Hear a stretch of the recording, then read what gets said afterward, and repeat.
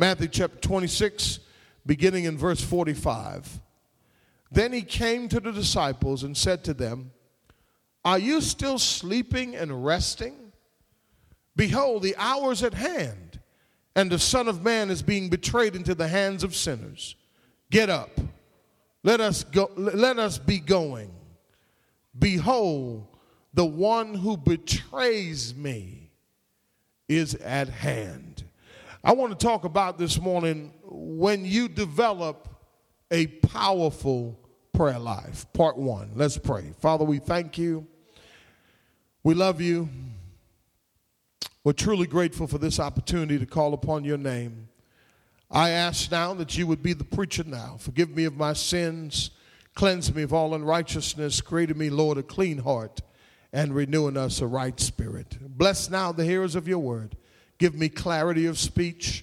And Father, may the word come forth, Lord, with understanding so that lives will be transformed. We love you. We thank you. We praise you in Jesus' name. Amen. Thank God. You may be seated in the presence of God. Amen. Amen. When you develop a powerful prayer life, oftentimes the spiritual discipline of prayer is one that a lot of us struggle with.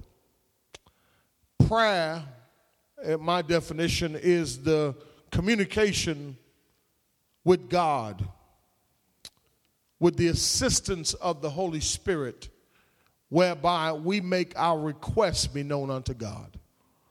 That's a good working definition.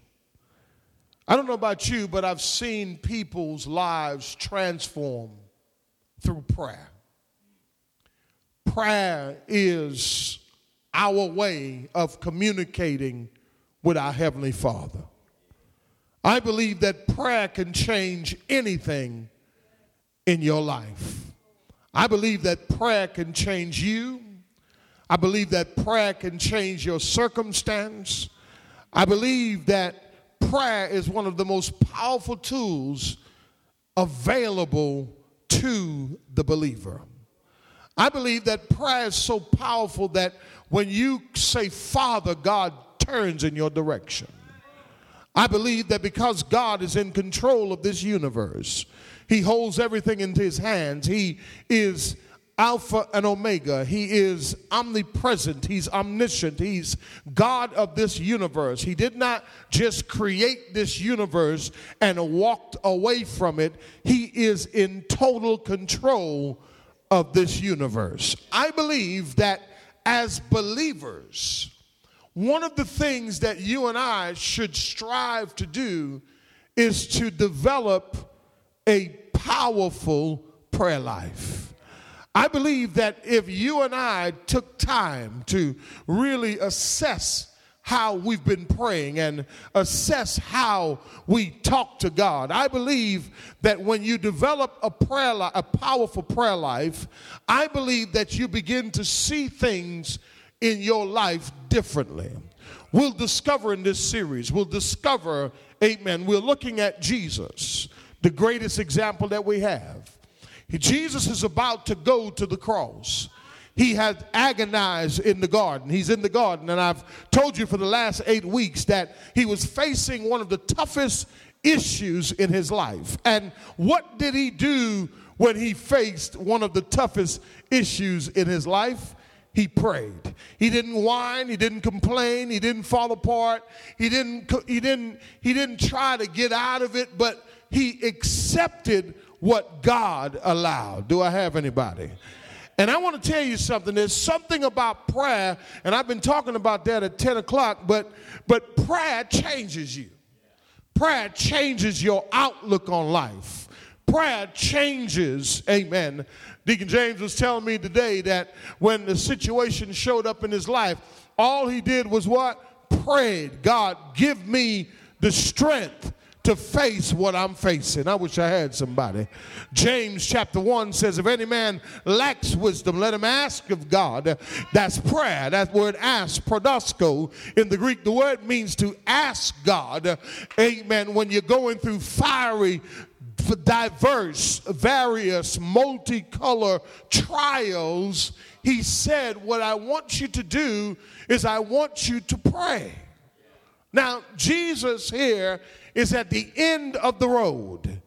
Judas had already betrayed him. And we find in verse 45, we find that Jesus had came to his disciples 3 other times, and he had found them sleeping.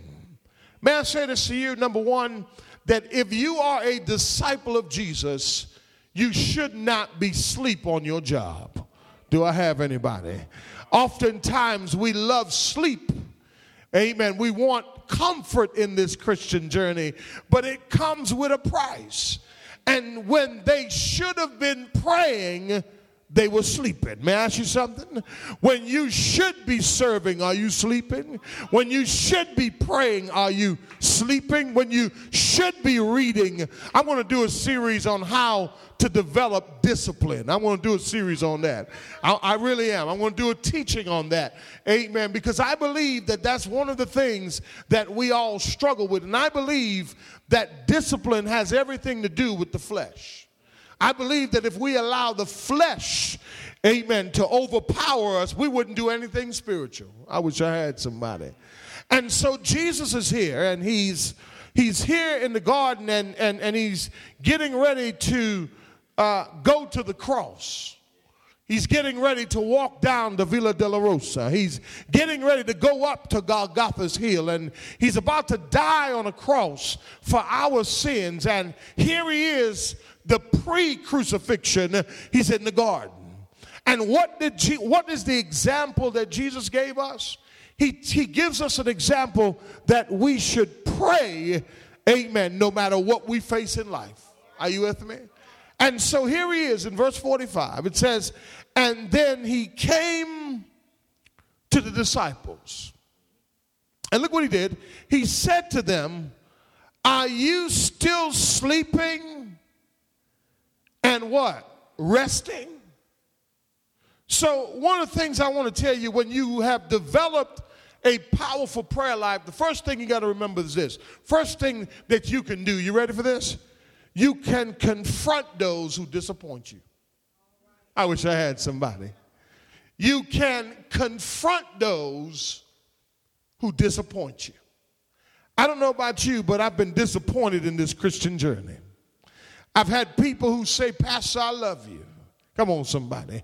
I've had family members who say, I love you. But yet, when they see that I'm serious about walking for God, come on, somebody. And listen, sometimes it's difficult when you're relying. This was his disciples. And he was relying on them to do what? To pray for him, not to fall asleep on him. But Jesus, his prayer life was so powerful that he was able not to be disappointed, come on somebody, but to confront those that disappointed him. See, when you have that prayer life, God will give you the spiritual courage. Come on somebody. Listen, there's no reason to walk around with things in your heart for different people.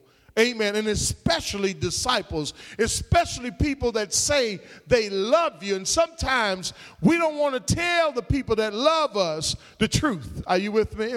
And so Jesus said, he is here.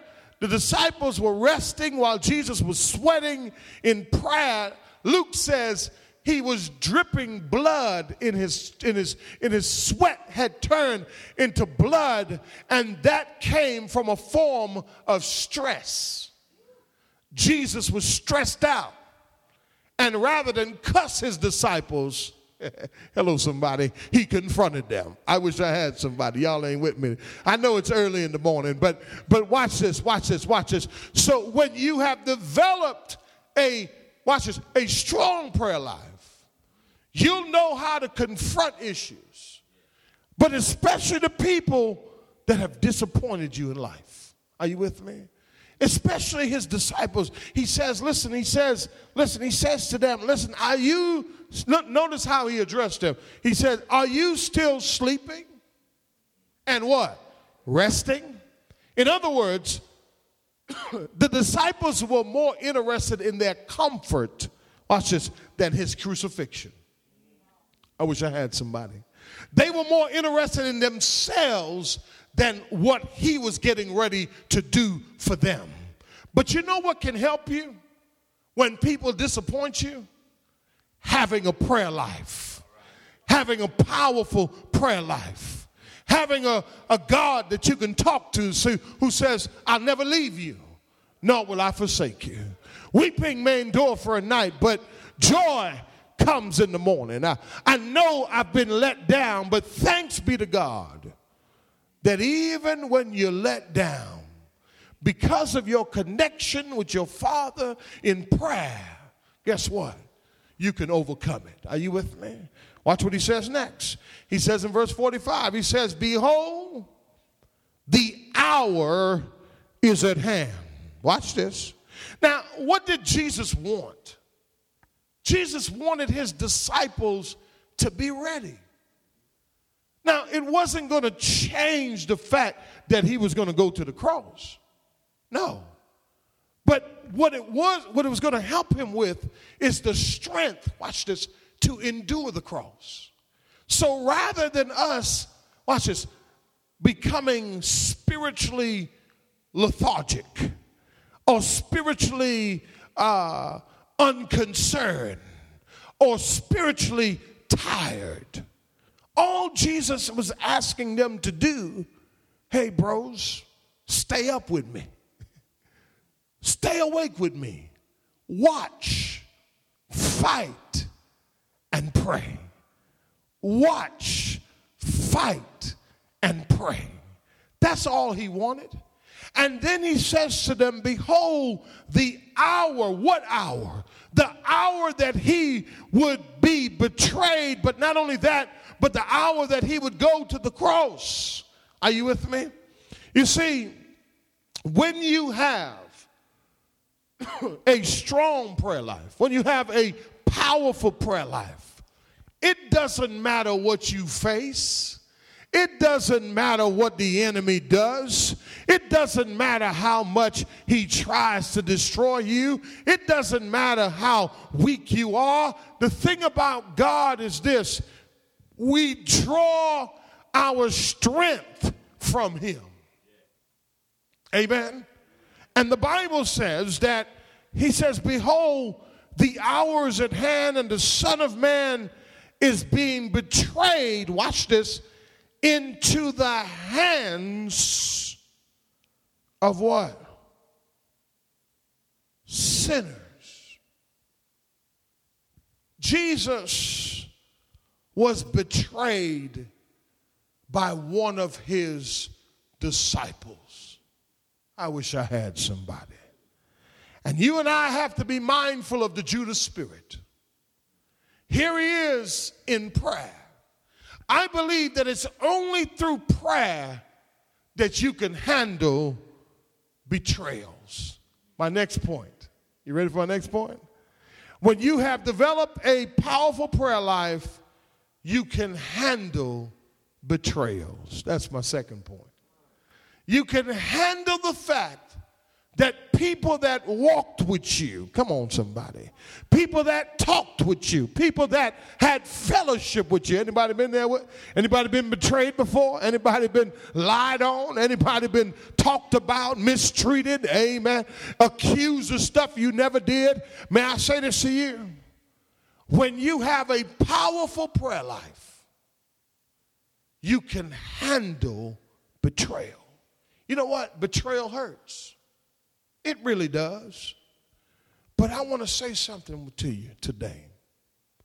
God's word is powerful. Jesus' example is the best example that we have. And what Jesus is going through right now, he says the Son of Man is being betrayed into the hands of sinners. May I ask you something? How else could he have handled that if he did not have a powerful prayer life? Are you with me? Watch the text. Matthew 26, now verse 46. He says, look what he says to them. He says, get up and let us be what? I think he used Ebonics right there. He said, let us be going. Amen. He's like, yo, let's be going, y'all. All right. He said, get up and let us be what? Be going. And so the next point is, when you have developed a powerful prayer life, the third point is you can face the toughest issues in your life. As a matter of fact, you won't run from it. Come on, somebody. But you will run to it. Oh, I wish I had you.